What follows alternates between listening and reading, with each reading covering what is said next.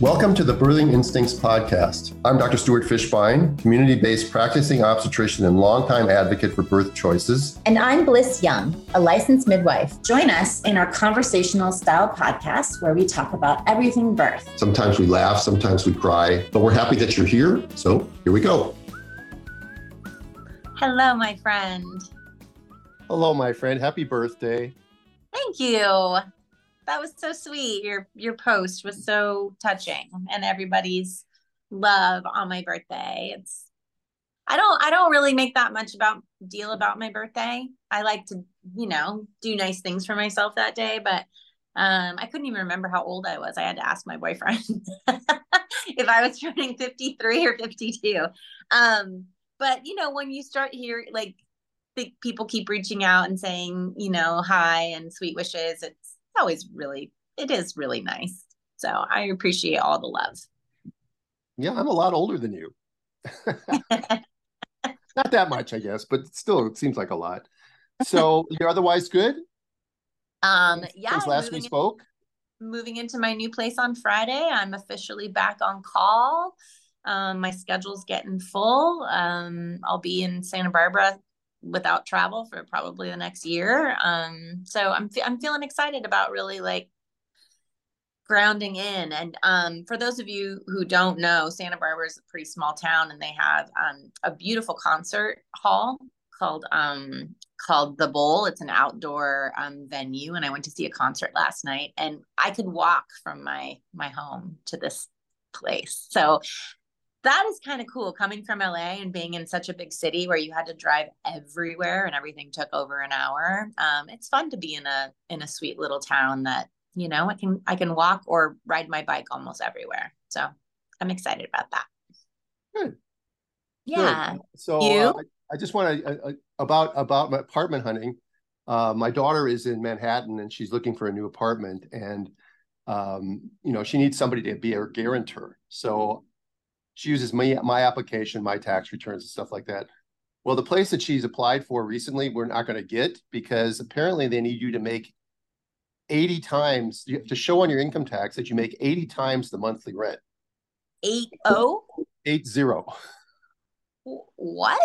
And so I'm semi-retired. I don't make that kind of money anymore. And the rent for a studio apartment, a literal studio, a tiny little studio, is going to be about $3,300. And so that means that I'd have to show that I made like $260,000 a year just for her to rent an apartment. And her rent for that little place is more than 60% the rent of my mortgage. I know. On my house. It's crazy. So she'll figure it out. She may have to, she really didn't want to have a roommate because she's had bad experiences with roommates, but she's probably going to have a roommate in New York right now. Yeah. So you had surgery since the last time we talked. So how are you doing? How's everything?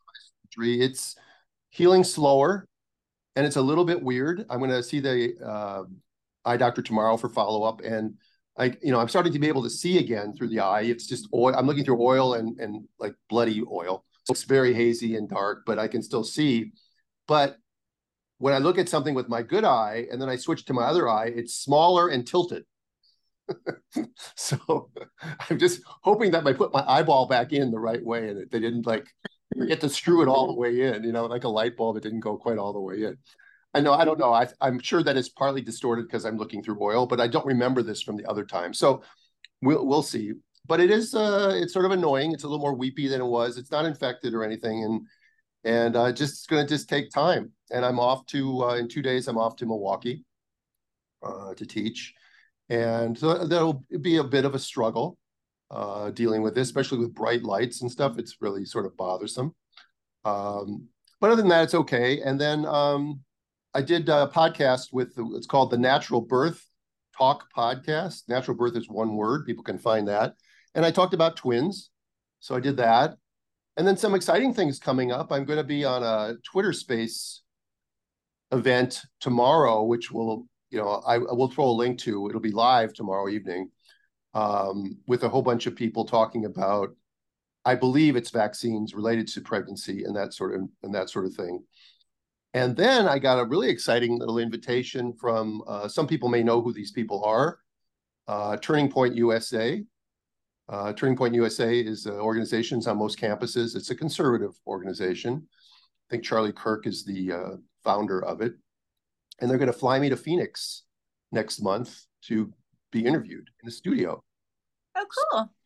Exciting, too. I think a lot of this is coming from some of the exposure I'm getting on other people's podcasts and also some of the Instagram reels that I put up recently, like the one about Baby Sawyer, which was,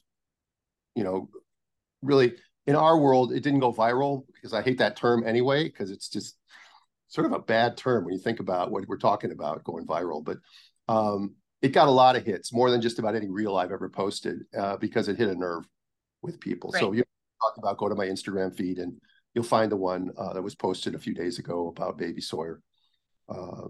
That's great. I did want to say that we had planned and kind of teased to have Dr. Shavir on today to talk about statistics, but he had a conflict, and so he will be coming on. But today we have another guest. Yeah, Rebecca Walker is a unlicensed, sort of indigenous midwife in northern Minnesota.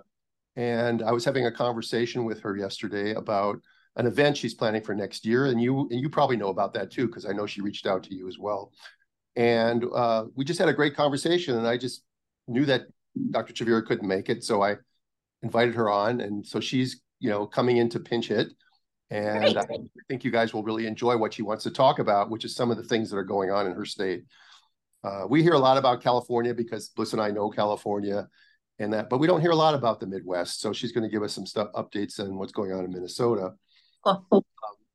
Before we get to I think you have a letter that you want to read, but before we get to that, I just have one kind of a silly question about Instagram. I follow a lot of people on Instagram, and so does everybody listening, I'm sure. And sometimes we have these influencers who are people that either we know or that we respect, and they will put a post up with a picture of them like standing on a beach or in their kitchen, and it's a full body picture of them. And they're talking about personal growth and solitude and raising their children as a single parent or something like that. And there's this beautiful picture of them. And I always wonder, like, okay, so who took the picture? Right. Right. So I don't know, do they use a stand? Do they have a professional photographer do it? How do they do that? What do you think? You have a photo shoot and you have a bunch of different lifestyle pictures so that you can, use them for posts and stuff like that when you need to. I think most often. But yes, I have that feeling sometimes, like our good friend Kimberly Summers, she's just beautiful, and her writing also is so beautiful. But there's times when she's like pictures of her on the beach in her bathing suit, and I'm like, who took that picture? Did she set up a camera, or is her daughter doing it? Because they're really good photographs too. Yeah, so, no, that's what I'm saying. Is they're great photographs. Yeah. You and I don't get pictures like that of, well, I mean, you're very photogenic, but nonetheless, it's just, it was sort of ironic that I think they're talking about, I mean, they write beautifully in the text of what they're talking about. And it's a lot of times it's about solitude and your alone time and all that stuff. And then somebody had to take the picture. So I just thought it was funny.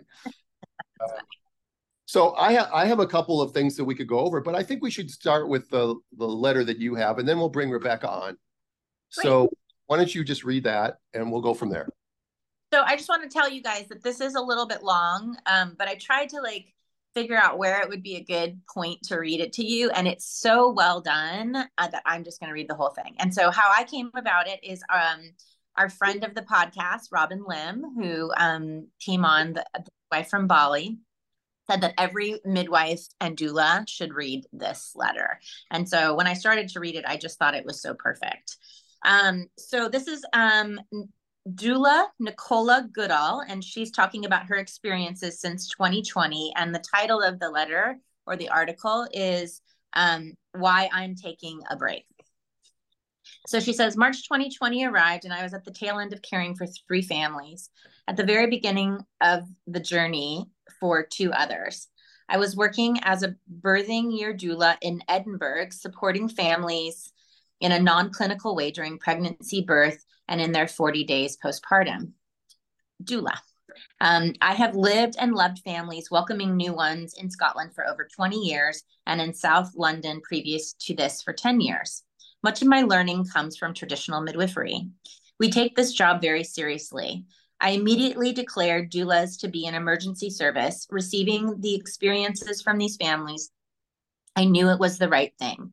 Locally, families were left with almost no maternity care. In times past, this would have been soaked up by family and community care. We don't live like that anymore, especially in cities, and we certainly no longer have this knowledge on the whole. I live in Leith, Leith, Stu. Do you know how to pronounce that? No. Okay. I'm sorry if I'm butchering it. The Brooklyn Brixton of Edinburgh. Huge working class population with sprinkling of middle class and cool incomers. At one point, we had most densely populated area in Europe. It's where the term train spotting originated. Leith train station being in the spot in the 80s to consume heroin, gentrification, slowly squeezing the life from the area. Women were left with only sporadic phone calls from midwives. If they were lucky, perhaps a scan, but no bloods and no in-persons care at all. No idea about checking blood pressure or urine at home. Almost impossible to get anyone on the phone if you had concerns. In contrast, the wealthier areas seem to have much better services. I attended a home birth across the city that summer with great midwifery support.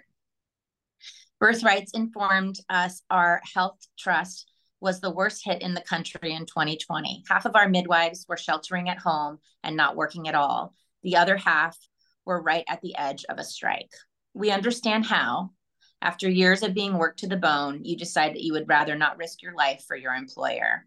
Our GP services was almost inaccessible. The families were experiencing dangerous, unusual complications from COVID, yet were only offered phone calls at best. I supported many midwife sisters at breaking point. No midwifery care for pregnancy and postpartum. They decided to prescribe giant bottles of Oromorph, which I think is morphine, to mothers post-surgery locally. Mothers through Leith, I wasn't saying that right. Leith were literally swigging on liquid heroin all day long. Almost all had surgery, inductions, and surgical intervention that has not abated. I've changed my language and altered obstetricians to obstetric surgeons, labor wards to surgical ward, vaginal exams, vaginally penetrative exam. Let's call a spade a spade. It had the dystopian feel of let's keep them quiet. It seemed that there had been no dosing instructions, as a high heroin use in this area is unheard of. Due to Scotland's issues with opiates, having access to them previously was usually a big process involving many staff and locks and keys. We've changed our mind here that off-prescription opiate use is a health issue, not a legal one anymore. The news now is full of talk legalizing all drugs for personal use, acknowledging that most are medicating their trauma. I have no doubt that that's what's happening here with these mothers. We did have midwifery and obstetric cover at the birth of our busy city maternity unit, albeit only accessible by the mother alone at first. It was providing by someone head to toe PPE who was also traveling through a global emergency. The mother was only able to access care, be admitted to the labor ward, and have her birthing partner support her if her cervix was deemed open enough following a mandatory vaginal penetrative exam. We put 2-year student midwives into fully qualified roles, fully traumatizing them also. With not nearly enough doulas to meet the needs, we realized we needed to act swiftly. We organized and formed Birth Choices Scotland. We met weekly online, no charge, and offered free 15-minute support calls. We started monthly doula training groups to get the numbers we needed to keep moving. We started to petition the NHS. We took this all the way to the top, where the cold-hearted pin pusher told our human rights lawyer they must agree to disagree. Lawyer repeated again and again that it's actually a matter of law. Said pen pusher didn't seem to care less about her staff, the folk accessing the services, or our petition. It was awful. Our first minister tweeted that you could have your second birth partner during that meeting. She was very vocal about her own miscarriage at the time, and we realized approaching our politicians was way more effective and ticked off a victory. Folks were birthing free by choice or being pushed into a corner, so we began Friday Hour, where people could come and ask questions and seek support. This was also without charge. I received a very angry and offensive email in all caps from a midwife during this time. So angry and offensive, I considered reporting her, but felt too overwhelmed to bring this forward. It was no time for trolling. For the records, I have zero desire to be clinical midwife in this system, zero. I was also bereaved, still working, and just low energy to deal with it all. The ambulance service was suspended, and if an ambulance couldn't be found at the time, we sent armed police. That's right, armed police. They drive faster and have more first aid training. Armed police are not safe for all families, and they know little about childbirth and newborns. Murder investigations were started when there were COVID complications. Police were also traumatized from not being trained to be helpful in these situations. For months, I listened to women and their support across the globe on my phone. I listened to women free birthing on the loo in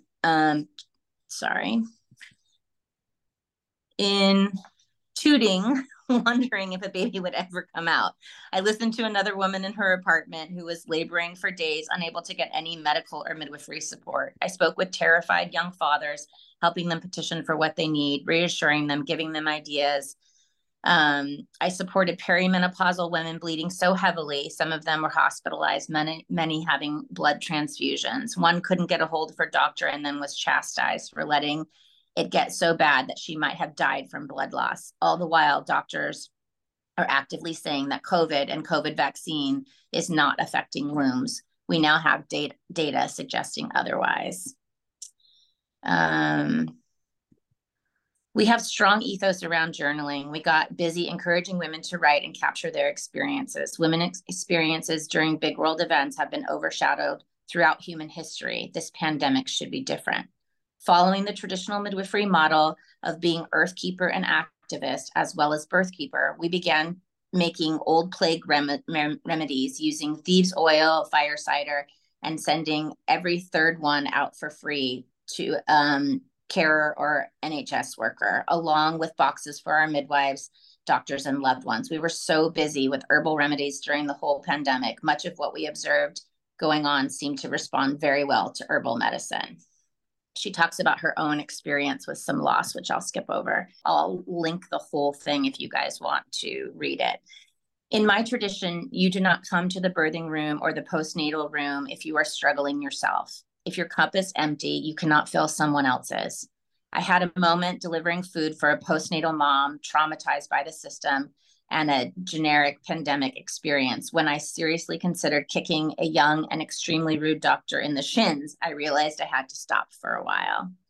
Traditionally, the womb is seen as a container that can catch other things, not just babies, including other folks' grief and trauma. We are not used to this philosophy in the UK, trudging off work through our heavy bleeds, divorces, illnesses, trauma, losses, and other challenges to support folks with open wombs. I wrap up with the families I was supporting and declared that doula stop shut. The challenges and weights on women in general over these times has been especially hard. We continued with our doula preparation training as it was so needed and had some of the most profound circles of my life.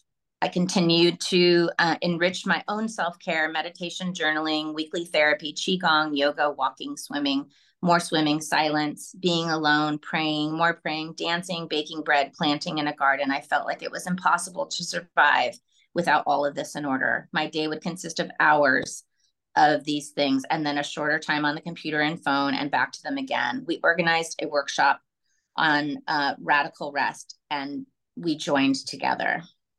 A therapist sister of mine shared that it wasn't just the internal factors we were dealing with as careers and the external factors that took us over the edge. End of the world, endless news cycles, TikTok feeds, vaccines and gender debates, war, climate change, racism, and the trauma It begets all sending folk to fight or flight and overcapacity. We're dealing with the long-term effects of all of this now, of being in that adrenaline state continually. These are folks following their calling, an almost impossible urge to help out, a tugging at the hair by the moon, something hard to resist. There was no complete stopping, yet being squeezed by so much with no literal space to breathe. Gabor Mate captures this so well in his work when he reads obituaries of folks who were helpers, so helpful it killed them. So what next? I think it will take most of us years to recover, many perhaps change forever. I'm resting now from family support until I feel robust enough to dive back in. We are in a weird inner space where our systems are in slow demolition and not fit for purpose for the employees or those accessing services. Yet the systems are still trying to carry out the ways and practices they always used to, without families and communities' knowledge of how to handle our bodies and all that they do that we used to hold. I can see families and communities rushing to fill the gaps. I also see the valuable role of doulas really shock absorbing a bridge between whatever was and whatever is to be. There are mopping up areas where folks are abandoned, access to good herbal medicine, ritual, almost endless support, hooking up with resources, better picture spiritual talk, old medicines like talking and massaging, and other options. Red tint, I'm almost done. Red tint doulas try to foster a family and support environment. As we can see, the drop-off rate has been huge over this time in our world of doulas. We cannot meet the demands we have, especially in marginalized communities. Many of our numbers have become so exhausted and unwell that they are also resting. We've welcomed an awful lot of exciting teachers, doctors, midwives into our midst. People are finding other ways to follow their calling. While we have lots coming through, there are still not quite enough. Those still working have a huge load. It's the first time I've seen my list of experiences like this from 2020 and years after. I wonder at the strength of women and what they endure. We need to do better. I encourage you to write your list. Look at your coping mechanisms. How can you support each other better in community and family? I encourage you to support your local doulas. They are literally holding it all together. Beautiful, right? Tragic, but beautiful that you took the time to write it down. Yeah, and I think that this really does represent the stress not only on doulas, but also on midwives around the world. And so I thought, given that we talk a lot about how 2020 was so difficult and how our government failed us, but globally, I think that is really the case. So to hear about someone's experience from another country, I thought was really helpful. Yeah, I mean, the whole thing was complete chaos, and I think that's sort of by design. She said something very poignant that I wrote down. She said, if your cup is empty, you cannot fill someone else's cup. And I think that is sort of what's going on in the world right now, keeping us tied up with conflict and distractions, like you said, climate, gender, war, vaccines, lockdowns. All this stuff keeps you from focusing on all the things that are happening, whether that is loss of your freedoms or central bank digital currency or digital IDs or restrictions on your movement, or all the things that they're trying to do for this one world order, one world government. This sums it up in a way just about birth and what they've done to us in the healthcare system. And that's going to be kind of the theme of what we're going to talk about with Rebecca too, is we're going to talk a little bit about what's going on in the hospital and the medical system, and why is it so bad, and why are they doing the things they're doing. And I think people need to digest what you said. It was long. I mean, it was, that was about 10 minutes long. And I hope that people will keep their attention through it, because there's so much valuable stuff in there about what we're all going through, whether it's healthcare or just family or anything else. You need to stay focused on those people in your line of sight, those people that you love, the people that you care for, and you need to put out more energy in those. And it's fun to tweet and to post memes about silly stuff and the president falling down or saying dumb things or making up stories. Yeah, that's funny and stuff like that, but it really is a distraction The whole thing is a distraction from what's really going on. Look over here, pay no attention to that man behind the curtain. That's what's going on. Right. Well, thank you for letting me read that. It's your podcast. So we have a new sponsor, Bliss. Dr. Lindsay has been our friend for a really long time. She's been a birth colleague, and her company BirthFit is focused on supporting women throughout the motherhood transition with general strength and conditioning programs for preconception, pregnancy, and postpartum. Isn't that awesome? Like any phase of the journey, you can use their programs. They even have a bee community where you can go to if you're trying to conceive or if you know you want to in the next 1 to 3 years, which is awesome. They have a lying in program, which is in the first, beginning of postpartum. Like what they say is even a day after you can start to get into this. It's 30 days, 1 video a day, less than 10 minutes that focus on reconnecting and honoring your body in the immediate postpartum period. They use breathing exercises, visualization, belly massages. So cool. And then they have an extended program called Postpartum Program. It's a 12-week program focused on building a base level of general physical fitness with simple lifts, tempo work, and of course, breath work. And all of the work that they do requires no or minimal equipment. So you can do it right out of your home. And then, of course, they have the prenatal program. They have a basic 30-day program where no equipment is necessary. I guess you can kind of test out and see if you like their vibe. And then they have a more extensive program, the prenatal training program, which is a full-term strength and conditioning program. Wow. Yeah, I've known Lindsay for a really long time. She was a chiropractor in LA before they fled and moved to Texas. Anyway, we support them wholeheartedly because this kind of a program is great for our clients and most of our listeners. Yeah. So you go to birthfit.com, that's birthfit.com. Use the code Instincts1, all caps, Instincts1 with a number, not one, but the number, to get a discount on the basics prenatal program, or use code Instincts2 to get a discount on the basic postpartum program. All right. So we love BirthFit. It's OB and midwife approved. That's right. And please support them. And congratulations on your pregnancy, Lindsay. Thanks for joining the team. Welcome to the Birthing Instincts neighborhood. Elizabeth sent this. She says, you got to love this take-home note from the hematologist when they gave it to me today so I wouldn't forget anything. And then she talks about it. She shows a picture of the take-home note, and it says, in handwriting, it says, delivery. Mode of delivery is up to the obstetrical team. Planned delivery.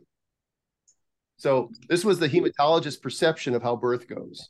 Mode of delivery is up to the obstetrical team.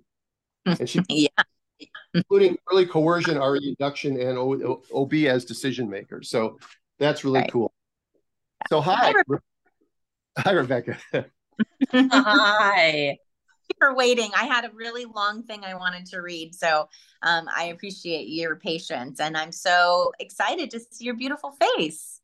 Oh, well, thanks. Me too. This is like my first podcast, and I'm pretty sure I don't need to be on any other one after this because this is just amazing. I listen to you guys all the time in the morning, in the afternoon, in the middle of the night. So I love it. Yeah, thank you for saying that. Listen, I want to introduce you appropriately. So let me do that. You're a traditional midwife, wife, mother, farmer, gardener, herbalist, hunter, gatherer, and rule breaker, which is part of the reason you're on the podcast today after our conversation yesterday. My love for birth started as a child when my cat gave birth. I watched my aunt birth my cousin when I was 15. After that, I would sit for hours watching A Birth Story on TV. I was on an episode of that, by the way. Did you know that? We were friends back then. What's that? Oh, even then, yeah. Yeah, it was a woman being induced actually at Cedars when I was attending at Cedars. She signed up to be on the TV show. It was in the very first or second year of the season. Anyway, she goes, you go on. I always knew I would be a mother and never feared birth. I had to fight for unmedicated birth and peace when I birthed my 2 children in the hospital. I had no idea midwifery even existed. After a traumatic hospital birth with my son and another not so bad but not so good hospital birth with my daughter, I was left with many questions and much healing that needed to take place. Several years passed and many animals birthed their young on our farm. As I watched them, I knew there had to be a different way for humans. They were so peaceful, and most births just happened on their own. By the way, you live in a farm in what, northern Minnesota, right? Correct. Yeah, okay. That's when I started researching birth options and soon found midwifery. I started schooling in 2019, and I never looked back. I knew it was my calling. I try to fearlessly defend a woman's right to choose where and how she gives birth. I work for women, not the law. I work for women, not the law. I consider myself a radical midwife asking women to take radical responsibility for their pregnancy, birth, and postpartum transformation. I have no intention on being licensed or following any political ruling on birth. I am currently working on my international midwifery degree. I plan to return to Haiti in the future. That's where we first met, you and I. Volunteering at Mama Baby Haiti, as that is where my heart lies, and my dreams become reality. Right. Yeah. So welcome, welcome, welcome. I love that. I choose. What was it about the law? How does it go? For women, not the law. Yeah, work for women, not the law. Yep. Yeah. Good. Yeah. So thanks for having me. Tell us a little bit about what you're doing up in northern Minnesota, and then a little bit about Haiti, maybe, and then a little bit about what you're hoping to see happen next June, and then get into some of the stuff that we got into yesterday, okay? It's funny how you start talking and things just start coming out of the woodwork. That's what happened, right? I think as like midwives and birth workers, we just start telling stories, and it just, I don't know, we just have a lot to tell. Yeah, so I work in a rural setting in a maternity care desert. There are women in our area that are an hour and a half to 2.5 hours from a hospital. There's a lot of a lot of hospitals that have just stopped doing birth altogether, or they're taking what they call a break from doing births. They're not really letting people in their community know a lot of the hospitals that are taking the breaks anyway. So it's an interesting scenario that we have going on. One of the things I talk to my clients about is what's the closest hospital, and do you know for sure if they do birth? Just because I am anywhere between 2 to 2.5 hours from my house when I'm doing births. And so I'm not always necessarily familiar with what's going on in their area. So I ask them to do a little bit of research, and then I do my own as well. But it's an interesting area. I don't know anything different. This is where I started midwifery. This is where I've been practicing. So for me, it feels normal to have these things happening, as unnormal as they might be. There's midwives down in the Twin Cities who can't believe that we travel more than a half an hour to go to births. You know, it's just unheard of that. Like, what are you guys doing up there? We've had one midwife in particular that was talking about moving to the area. And she just said, you guys live in a food desert, maternity care desert. Like, I can't move there. I can't get a fresh avocado. So it's just. Yeah, this is a common reason why, probably 80 to 90% of the counties in the United States have no maternity care. They have no obstetricians, no hospitals that might have been doing some deliveries are closing, making it even more difficult. People have to travel hundreds of miles sometimes to find a maternity hospital because of the chaos that's been created in a system that isn't working, that is just getting propagated further and further. So you are a lifeline. People like you in these maternity care deserts, like in northern Minnesota, and we have we're in California. We have them here in California. We have areas that are underserved. No, because nobody wants to live there. It's so interesting. There isn't enough business to. Go ahead. Sorry. Correct, and that's what it is too. It's interesting that we took the whole birthing realm and decided everybody needs to be in the hospital. This is the safest place to be. And then all of a sudden we're just not going to do birth in the hospital anymore. I mean, if you take Minnesota and you break it into 4 sections, the whole northern fourth of Minnesota, in some spots, even like the whole northern third of Minnesota, there is nowhere to birth your baby. So you're driving 2 hours to get, you can drive from the Canadian border to the bottom of Minnesota in about 6 hours. Okay. So those top 2 hours, there's nowhere to go. You either drive 2 hours to get to a hospital that will do your birth, or you hire a midwife. And so the midwives in our area, which are very few, if anybody is thinking about moving anywhere to do birth, please come to Minnesota as a midwife, because we do not have enough midwives. We're driving, like I said, 2 to 3, sometimes 3.5 hours to go to a birth to help these women who don't want to be in the hospital setting. We have hospitals in this area that have a 70% C-section rate. They are not doing vaginal birth after a cesarean. They're not doing vaginal twins. They're not doing vaginal breech birth. And we talked a little bit about that yesterday. We can, get into that. Yeah, I just want to say something. When I was a resident, I did a rotation in Alaska.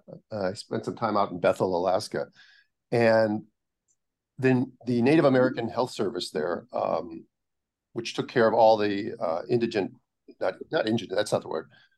Yeah, indigenous. Indigenous, thank you. Not indigenous people that lived in all over in the small villages all over Alaska that you could only get to literally by small plane, landing on a dirt strip in the middle of the night, and it was a little hairy.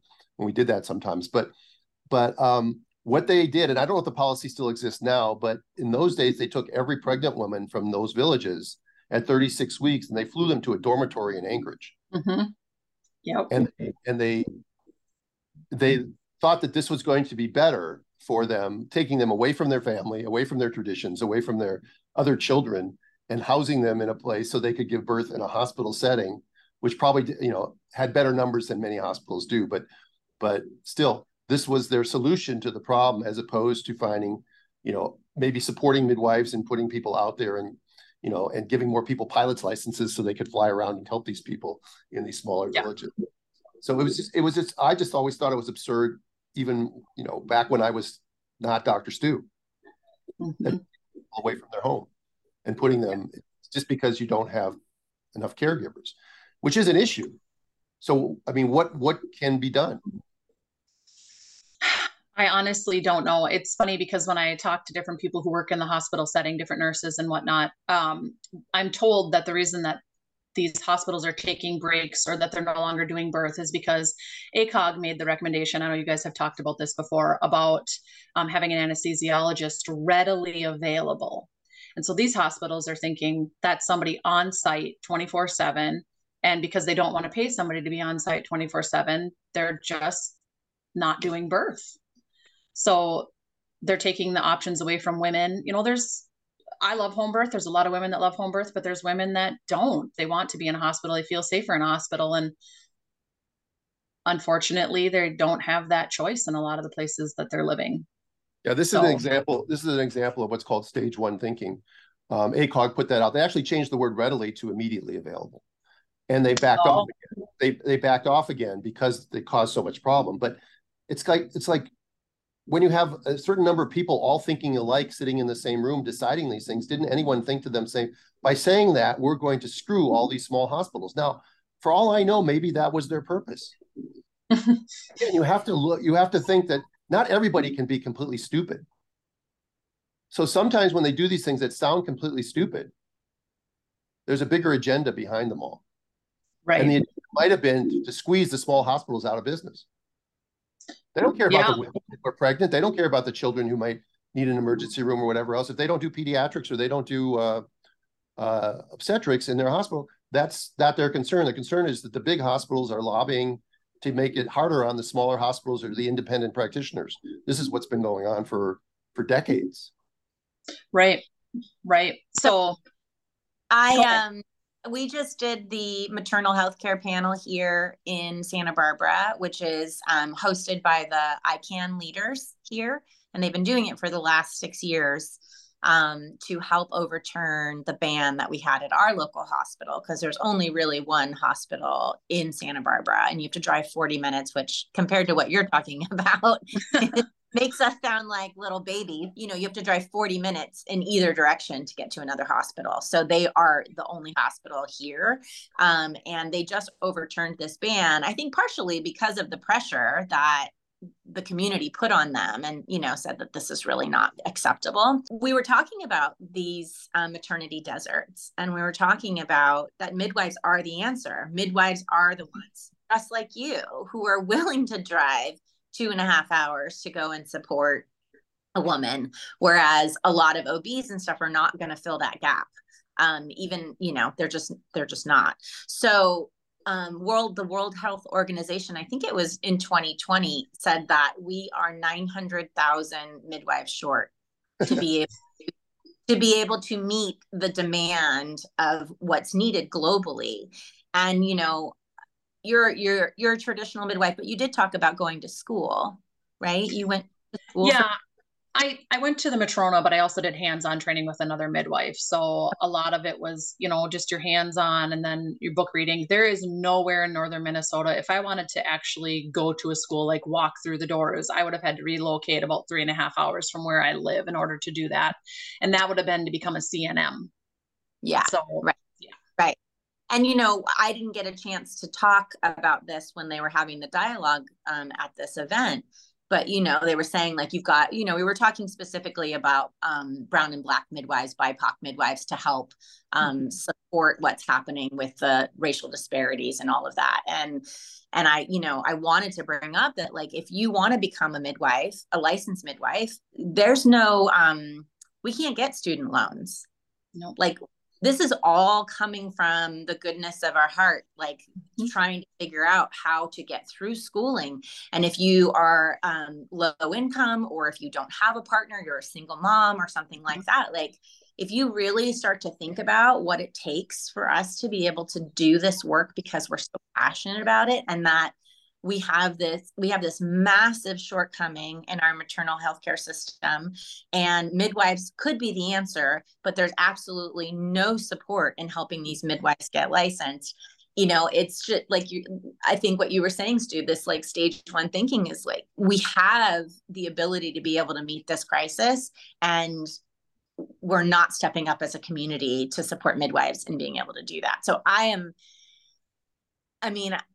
what a beautiful thing that you're doing. And I know that this is coming from the depths of your heart and passion, because why else would you?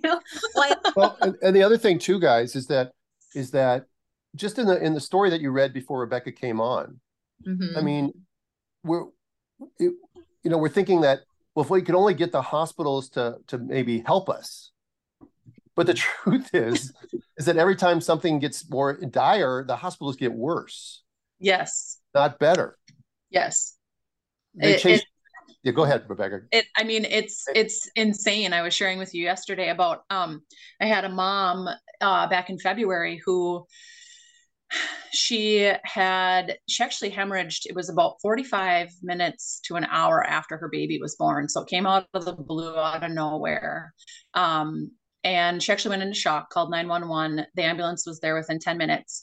And they first off refused to take the baby in the ambulance. No matter how much I argued, they would not keep the mother and baby together. They took off without her. I followed them with the baby with my assistant to what I thought was the hospital, was where we should have been going. And I'm on the phone with the hospital and I'm following the ambulance. We wind up getting to the airport.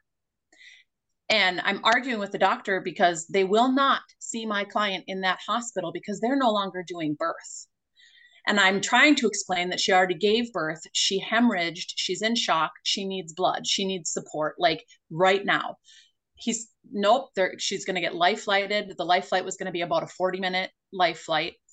And I got out of my car, went into the ambulance. She actually had come to, they had her hooked up to all the things. And I sat and had a conversation with the EMTs. Like, we are not going to sit here and wait for this life flight. We are going to get in the vehicle. Like, I'm going to get back in my vehicle and I'm going to follow you 50 minutes to the closest hospital, because by the time we get there, she's going to get care sooner than getting on this life flight. But the hospital, who could have helped her, who could have given her blood, who could have done all the things, refused to take her for the simple fact that they're no longer doing birth. She could have died on that runway. And I told the doctor, we will sue you. We will sue you personally. We will sue your entire hospital. And they did not care. So I followed the ambulance 50 minutes to the nearest hospital because they would not take any medication from me. They didn't even know how to spot a hemorrhage. So I had to explain to them before getting back in my vehicle what to look for if the bleeding started again. And if it did, they needed to pull over right away and get me in the ambulance with them, because they had no clue what they were doing, which isn't their fault. They're doing the best they can. Element's a tasty electrolyte drink. They've been sponsoring us for a while with everything you need and nothing you don't. That means a lot of salt and with no sugar, as you like to say, none of the BS, just like us. It's formulated to help anyone with their electrolyte needs. It's perfectly suited to folks following a keto, low carb, paleo diet, but not for our pregnant patients who shouldn't be on any of those. Okay. But it's good for pregnant women. It's good for postpartum women. It's good for birth workers. It's good for people who are outside working out. Summer's coming on. It's going to be hot and sweaty. Yeah. And it's grapefruit season. I just got my box. Yeah. Well, not only is it grapefruit season, but they also comes in a bunch of other flavors. Yeah. Watermelon, citrus, orange, raspberry, raw, your favorite. Mango chili. Lemon and chocolate raspberry. Lemon habanero. Lemon habanero. What is a habanero anyway? It's a spicy chili. Okay. Yeah. There you go. You know, the other day I was at a very long birth and we went to get some electrolytes for the mom to see if we could help her with some of the things that she was dealing with. And every one of the birth workers that was there had some too. We're like, we all need it. Let's all have some element. Yeah. And it comes in a little packet so that you don't have any waste. Right. Like throwing bottles away and stuff like that. You can just use it in your reusable container. We love that. That sort of thing. So we love that. So you go to Drink Element, that's drinklmnt.com/birthing instincts, and you get a free sample pack with any order. Great. Thanks, Element. Thank you.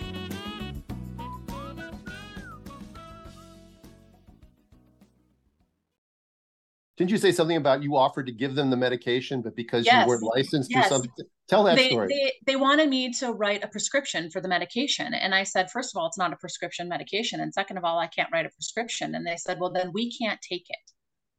So that's why I had to follow them and I had to give them all the signs of what to look for because they wouldn't take this simple medication from me and they had no other medications on board to give her.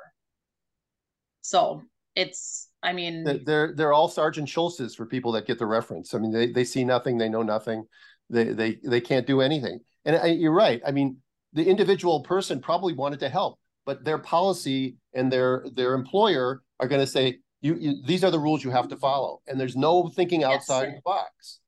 And who wants? Yes, I know that there are people that need to support their family and have to work in a system like that. But God damn it, do you really want to spend your life? Yeah. Subservient in that role, not being able to do it. And that doctor, I mean, look she wasn't pregnant anymore. It's like somebody that was in a car accident or somebody that got a gunshot wound.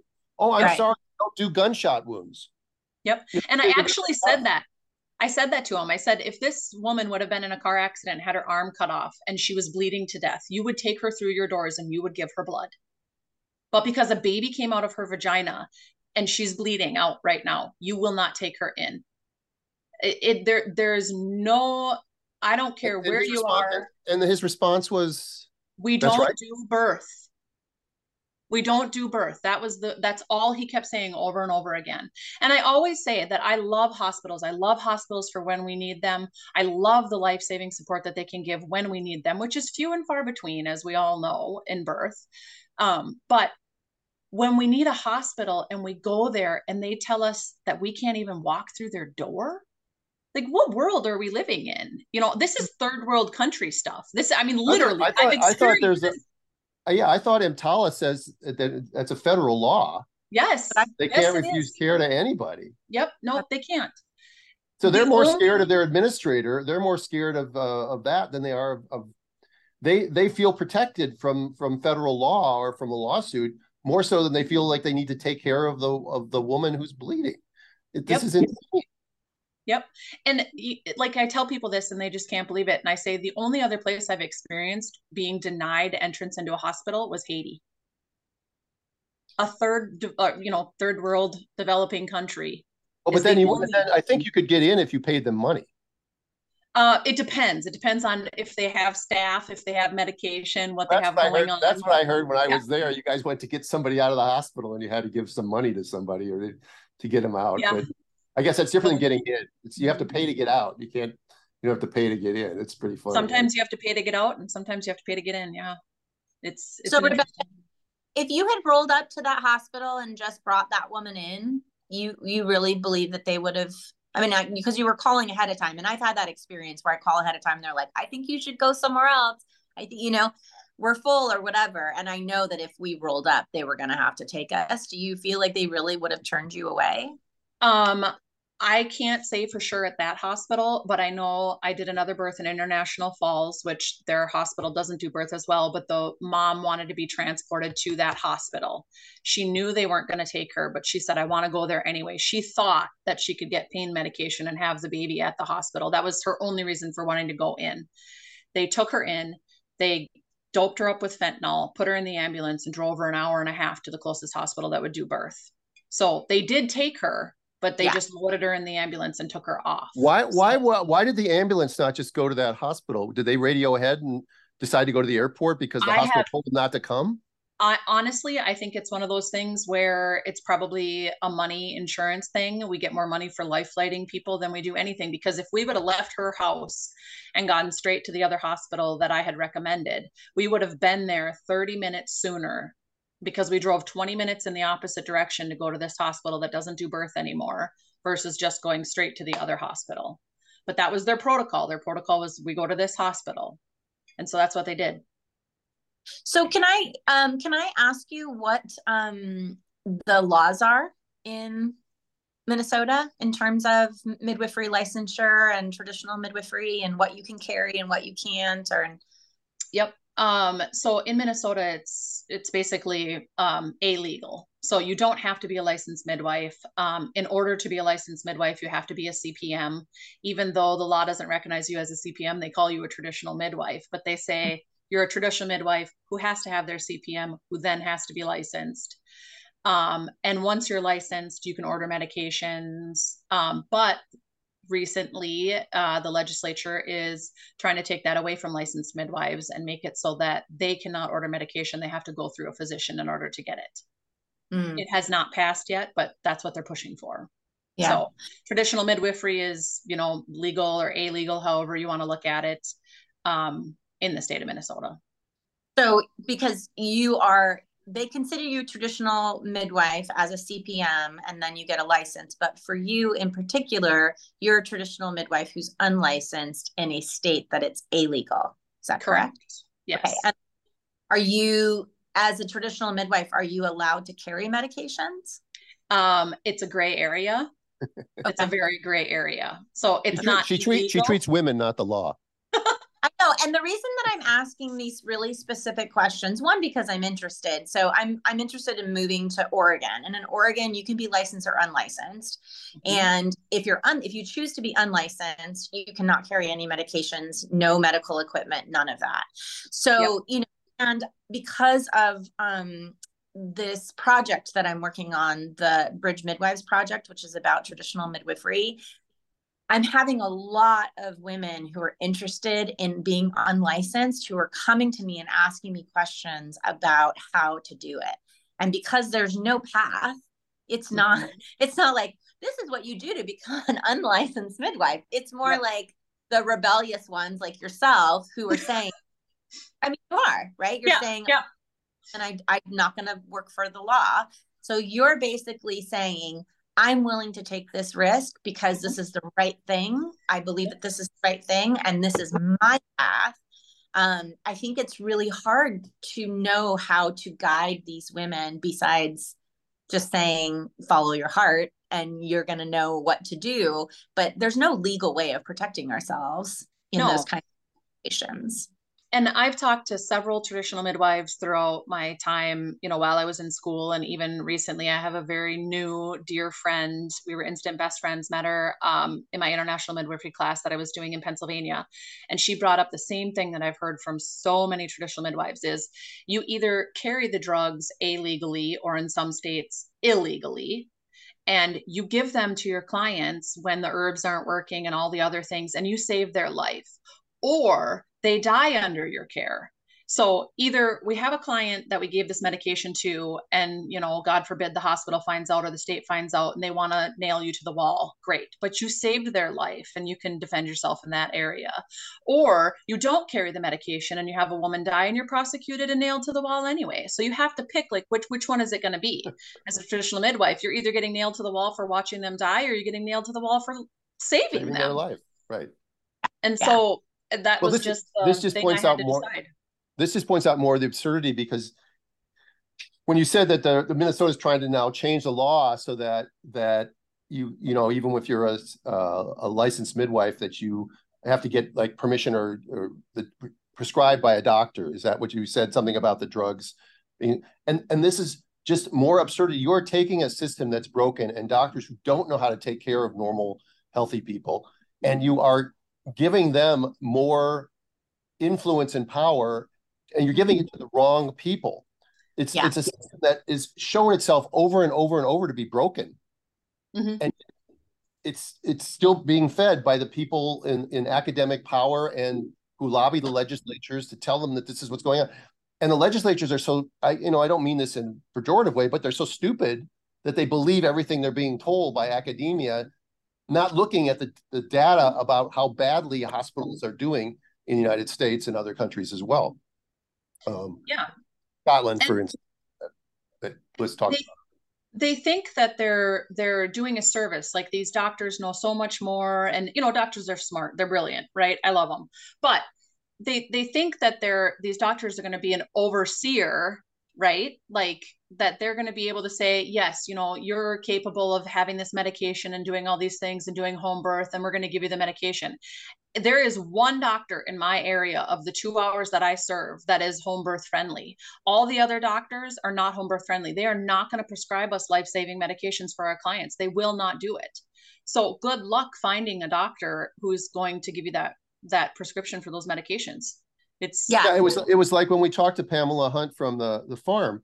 She said that that they need to collaborate with a physician. Like, if they're going to have a breech birth, they need a physician to just say that that's okay to have a breech birth. It's not a collaboration. She said it's not permission. She called it a collaboration. But the truth is that finding a physician who's going to tell you that, yeah, it's okay for your baby to be born breech at home is almost impossible. Yeah. And that's what in California, when we changed, that's what happened in California when we changed our laws. So prior to 2014, we had to have doctor supervision in order to practice, but no one would supervise us. So all of the licensed midwives were basically practicing illegally. And because before we had licensure, midwives were also being prosecuted and going to jail and, all of that stuff. There were a lot of midwives who were really fearful because they had seen their sisters and their friends losing their livelihood and serving jail time and all of that. And so they pushed to get that removed. And then they just limited our scope anyways and said we couldn't do twins, we couldn't do breeches, we could only do 37 to 42 weeks. And that's really frustrating because prior to that, midwives were able to make their own decisions about what was safe and what wasn't safe because we know normal, Yeah. It's true. It's true. I mean, it's one of the reasons that I'm part of Dr. Stu's collaborative program, because I mean, you are my lifeline. I've called you several times and you've helped me in a pinch, just kind of even when I just need to talk through things like, okay, this isn't making much sense to me. Let's have a conversation. And, it's fabulous. So, yeah. So we talked a little yesterday. We were talking a little bit about what's going on in June. And you're thinking about having like a twin breech indigenous midwife conference, different than the one that was just in Louisville in some ways, because it's a different clientele, serving Canada, North and South Dakota, Minnesota, and anybody who wants to come and see some beautiful parts of the country. And then as we were talking about that yesterday, and we got into talking a little bit about twins, you started to tell me the story that I think fits in with the topic that we're discussing now of are we supposed to rely on physicians to give us a hand in something that they are just not competent in? And you told the story of the woman with the twins, and I think it's worth bringing it up. Bliss has not heard it, and I think it's worth bringing it up because I've thought about it since yesterday, and I've got some insights I want to talk about after. Yeah. Are we talking about the one who was forced into the C-section? Okay. There are other bad ones too. Well, well, there was two sets of twins I was talking to you about. That one that you're mentioning was not my client. It was another midwife. I was on backup for them. I was supposed to be going to the birth to help them as an assistant because we always like to have more midwives when there's twins. And she wound up developing preeclampsia and had to be transferred to the hospital. And at the hospital, they told her, oh, yeah, absolutely, you can have your babies vaginally. But if the second one, so the first one was presenting cephalic head down, second one was breech. And they said, if the second baby doesn't flip, then we're going to be doing a C-section, or we'll possibly try to turn your baby. And first baby was born vaginally very quickly. The second baby wound up staying breech. They didn't even try to turn her baby. They instantly told her that she had to have a C-section. And she was arguing with them. Her husband was arguing with them. Their midwife was in the room arguing with them. They brought her the consent papers. She wrote on the consent papers, I do not comply. I do not consent. I do not want this C-section. They're forcing me into this C-section. She screamed the entire way into the OR. Her husband called 911 and they knocked her out and did the C-section without her permission. Wow. And she is now, from what I understand, in the process of suing the hospital. And I've heard some buzz on the streets that there were 3 other women who came forward who were also from the same hospital, forced into having a C-section that they did not consent to. So you just had a vaginal baby. Everything is gushy, mushy, beautiful, ready to have your second baby. And because those doctors couldn't wrap their head around a breech baby coming vaginally, they forced her into doing something that she didn't want to do. And in any other scenario where our vaginas are involved, that would have been considered rape. And these people would be spending time in jail. But for some reason, we just think it's normal to do this to women. And this is one of the reasons why, I mean, we're getting phone calls. The midwives in the northern area are getting phone calls from all these women who are having twins, who are having breech babies. They're diagnosed at the end, and we're getting calls. You know, there's nobody in this area that will support me. I was planning on having a hospital birth, or even some that were planning on having a home birth, but their midwives aren't comfortable doing this. And we are getting these phone calls as rural midwives from these women saying, help us. We don't want this C-section. We don't want to be forced into doing something that we don't want to do. So that's part of the reason why I want to do this conference, because I believe that more midwives need to be trained in this, because there has definitely been a shift. I think we've all felt this shift, and women are waking up more than women. Men are waking up too, but in the birthing world in particular, like, they're waking up, they're realizing this sucks. I mean, the trauma that these women are experiencing is just beyond, you know, and I'm one of them. I had that happen to me, and it took me a long time to, and there's still times when it comes up, you know, but so anyway, that's one of the reasons I want to do this twin breech. I want, you know, in our area, we're surrounded by 6 different indigenous tribal communities. We have Amish, Mennonite, Russian Orthodox, your standard English. I mean, we're just surrounded. Our culture is very vast here. And so I really want to wrap in the traditional midwives, the indigenous midwives, but, you know, I still want to bring in, you know, Dr. Stu, we love you as an OBGYN doing the things that you're doing out in the community. So we want to have a vast variety of people coming in to teach things on, you know, twins and breech, but then also talking about how do we keep women out of the hospital and not just alive, but thriving in these rural communities and these maternity care deserts that we're serving.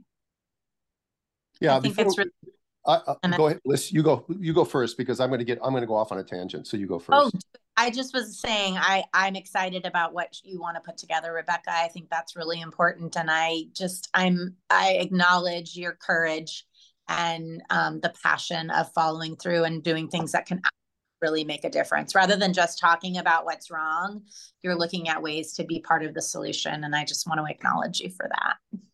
Yeah. It's just, for me, sorry, I just want to add one more thing. You know, we're living in a community where I did a lot of anti-trafficking work, anti-sex trafficking work in particular, before I became a midwife. And I'm dealing with women in this area, especially in the indigenous community. They're trafficked at a higher rate than any other population, right?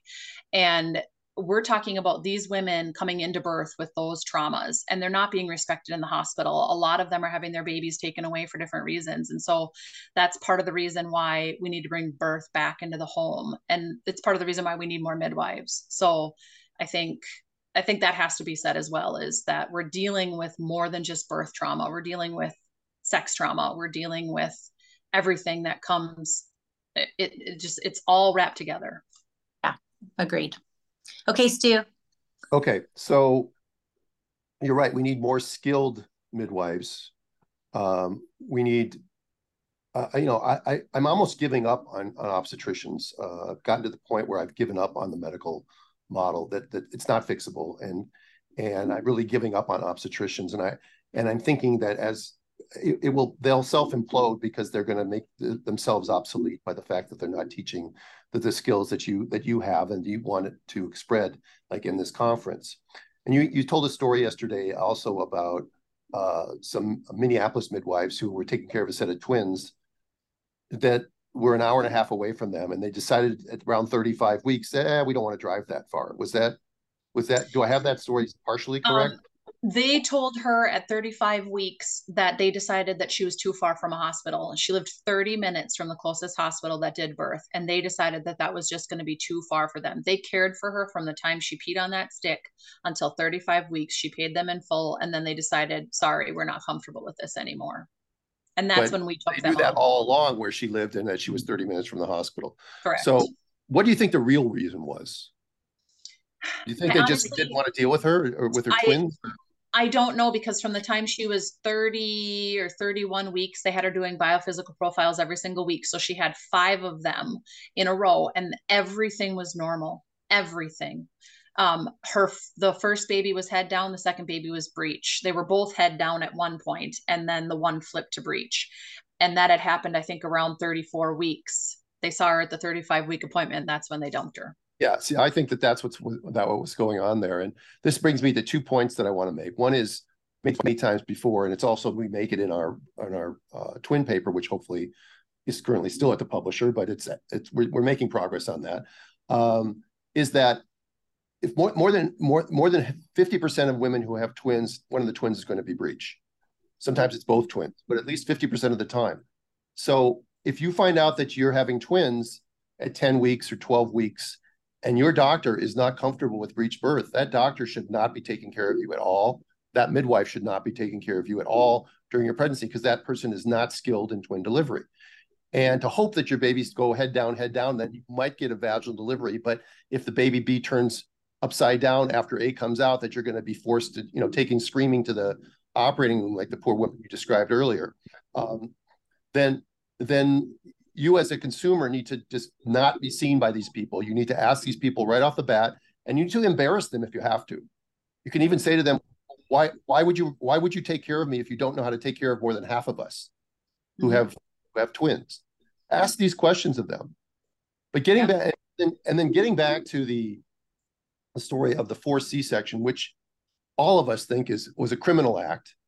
And I'm not exactly sure why the DA doesn't get involved in something like that. You can sue them civilly, and you'll probably lose, because they'll just say it was for the safety of the baby, and they'll argue that, and they're big and you're small, and they'll circle their wagons. This is what they do all the time.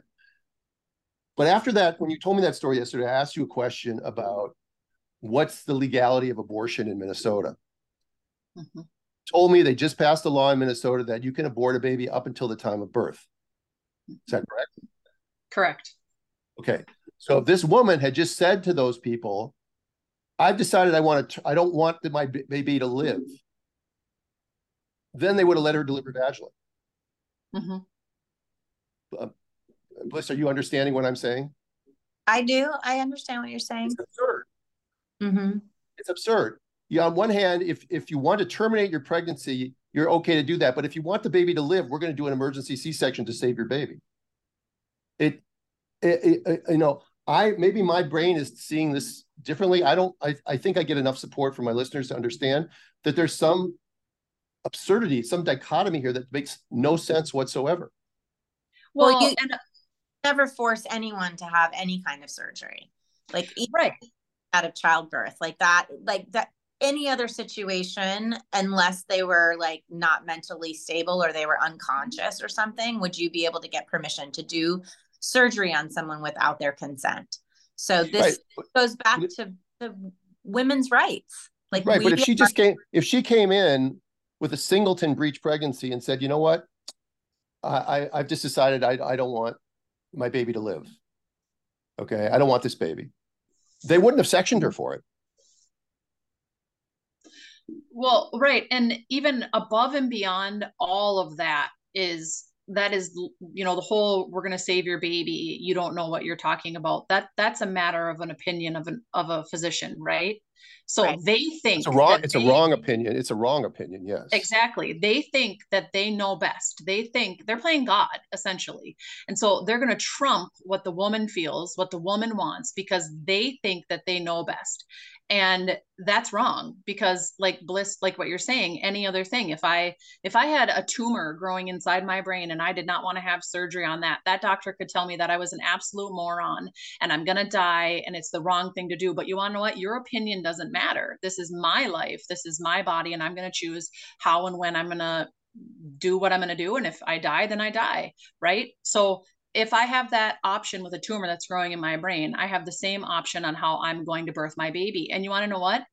Working in the Amish communities, and I don't even care who you are or what community you're in, but in the Amish community in particular, you know, they're very life and death. They go hand in hand. It doesn't even matter if we listen to the best physician and they say this cesarean section is going to save your baby and we need to do it. That baby could still die.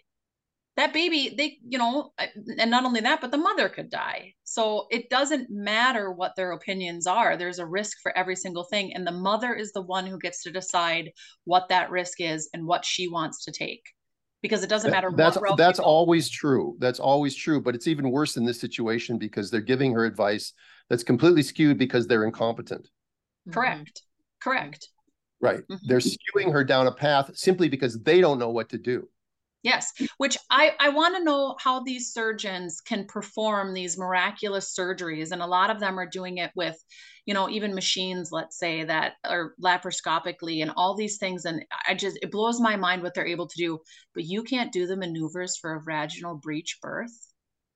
Yeah, they can. Absolutely, they can. They just refuse to learn. And it is the easiest thing to learn. You can learn all the body parts, all the nervous system, you can learn everything like that and you can work around it and you can do brain surgeries, but you just can't figure out how to do vaginal breech birth. Right. I mean, I just and that the can't wrap my head around it. No, but and the hospitals give them privileges to be obstetricians. Yeah. So the hospital is actually failing their community. Yes. By allowing these doctors on staff who don't know how to do things that happen 3, 4, 5, 6% of the time. If you're talking about breeches in twins, which is 6% of all births are breeches in twins. And actually, how many of those actually need maneuvers? Right.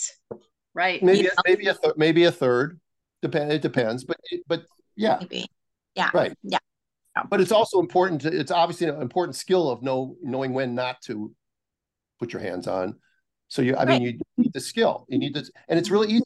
People can learn it in a 1 or 2 day seminar. They can take Breech Without Borders course. They can take our Reteach Breech course, and they could learn it. And we could go around and teach residents like we did in Chicago, at Northwestern. We could go around and do that, and we would, you know, we're not going to get wealthy doing it. We'd be happy to do it, but they don't want to learn. And I want to, if I can go off on a tangent for a second. I did a little bit of homework on something that I thought would be really interesting because I knew you were coming on today. And U.S. News and World Report does an annual thing where they look at hospital rankings, and they rank them by a bunch of different categories. And they do. So I looked at the obstetrical rankings for hospitals, and there's about 4,500 hospitals in the country, and pretty much all of them are listed there.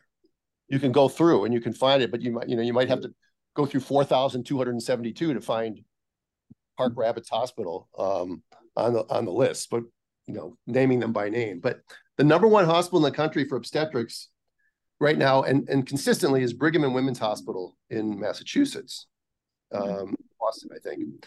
And what's interesting about that is they got a score of 100 out of 100, which is a perfect score.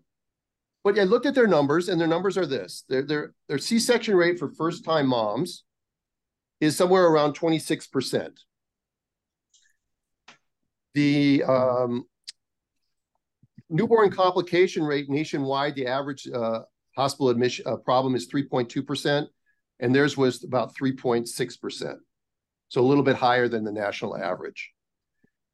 44.9% of their babies were exclusively breastfeeding during their hospital stay. So 55.1% were not. Okay. And a pregnant patient who previously had a C-section may attempt a VBAC, and their VBAC success rate was 20.6%. Ooh, that's not so good. So this is #1 hospital in the country for obstetrics.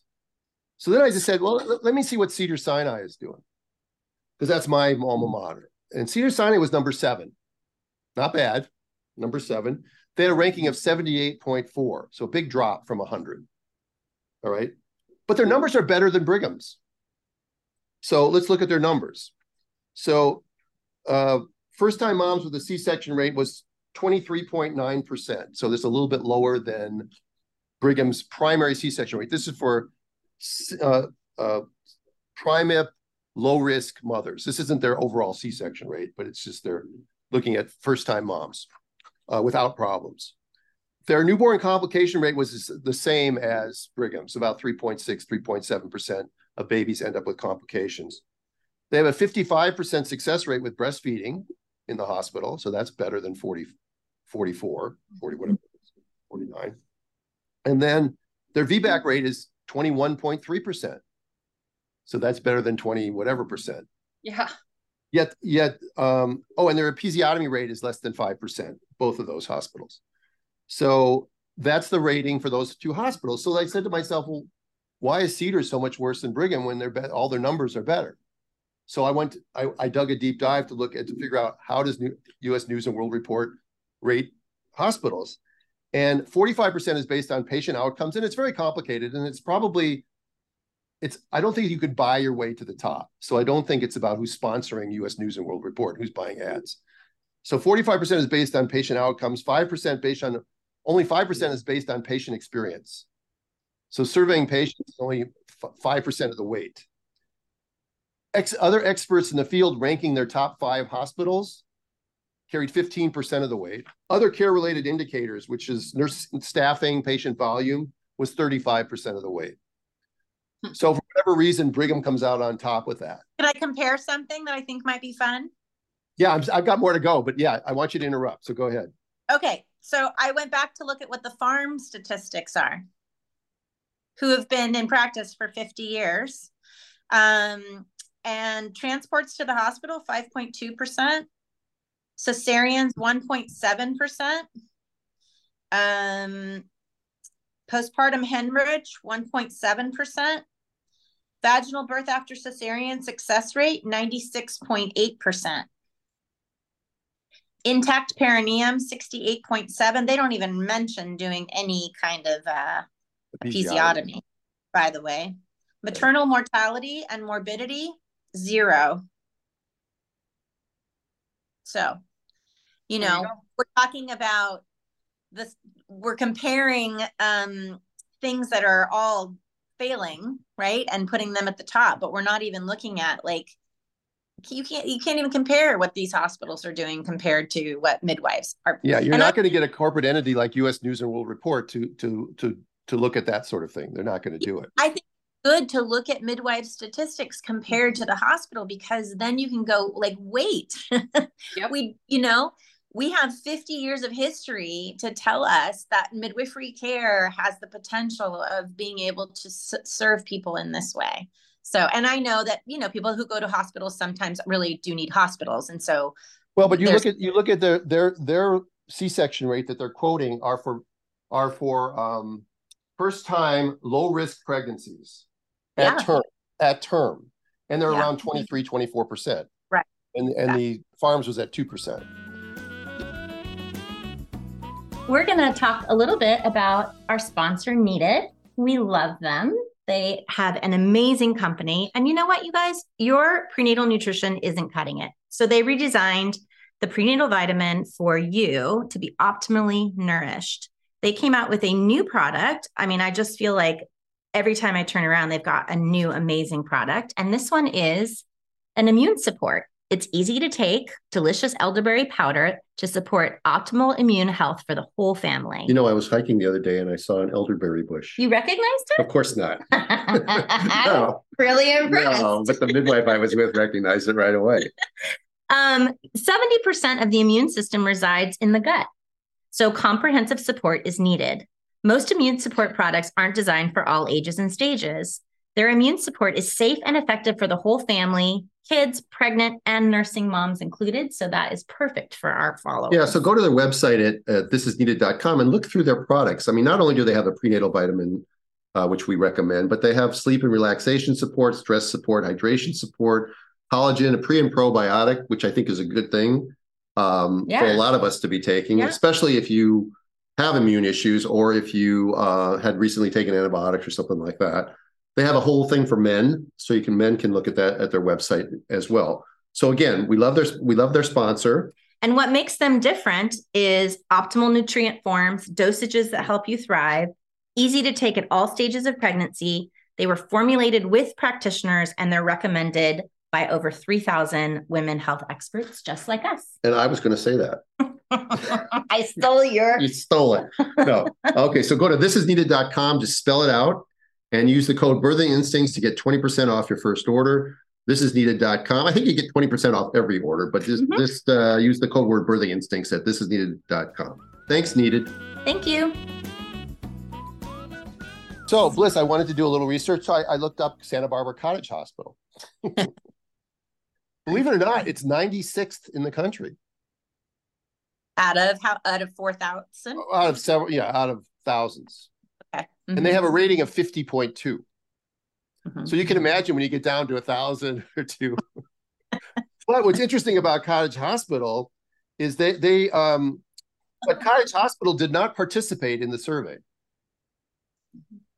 So it didn't participate in the survey. How come it was ranked 96th? I have no idea. So this is just another, talking about absurdities today, this is another absurdity of like these rankings, like LA's top physicians.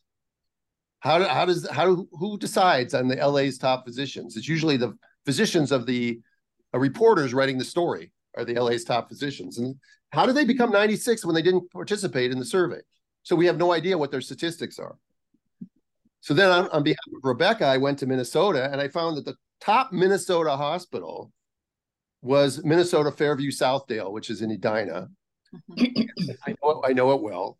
And they were number 128. So the top hospital in Minnesota is the 128th best hospital in the country, according to U.S. News and World Report. And they had a ranking of 44.3. And then the University of Minnesota, my alma mater, was 3 places worse at number 131. And they had a ranking of 44.0. And they had a C-section rate and primips of over 30%. They had a newborn complication rate the same as Cedars and Brigham. They had 69.2% of their mothers were able to breastfeed for the first 2 days. So that's better. And they had a 21.8% VBAC rate, which is better than Cedars and better than Brigham, and yet sucks terribly. Mm-hmm. So I brought these things up because we've been talking sort of today about whether it's medical care in hospitals in Scotland under the National Health Service in Scotland, which you didn't hear, Rebecca, or whether it's the hospitals in Minnesota, or whether what's going on in Santa Barbara or other places. And we're seeing that hospitals essentially are not there when we need them. Mm-hmm. They do great things, and nobody doubts that. But I don't think it offsets the things that they don't do. Mm-hmm. That's the point I'm trying to make. Where are they when they need it? When somebody says, well, we don't do birth here, so you can't bring a bleeding woman in. Mm-hmm. Or I refuse a C-section, well, you're having one anyway. Yep. Because we're not competent. And the administration and administrative people are defending this system. And they're pouring more money into this system, and they're making small hospitals close.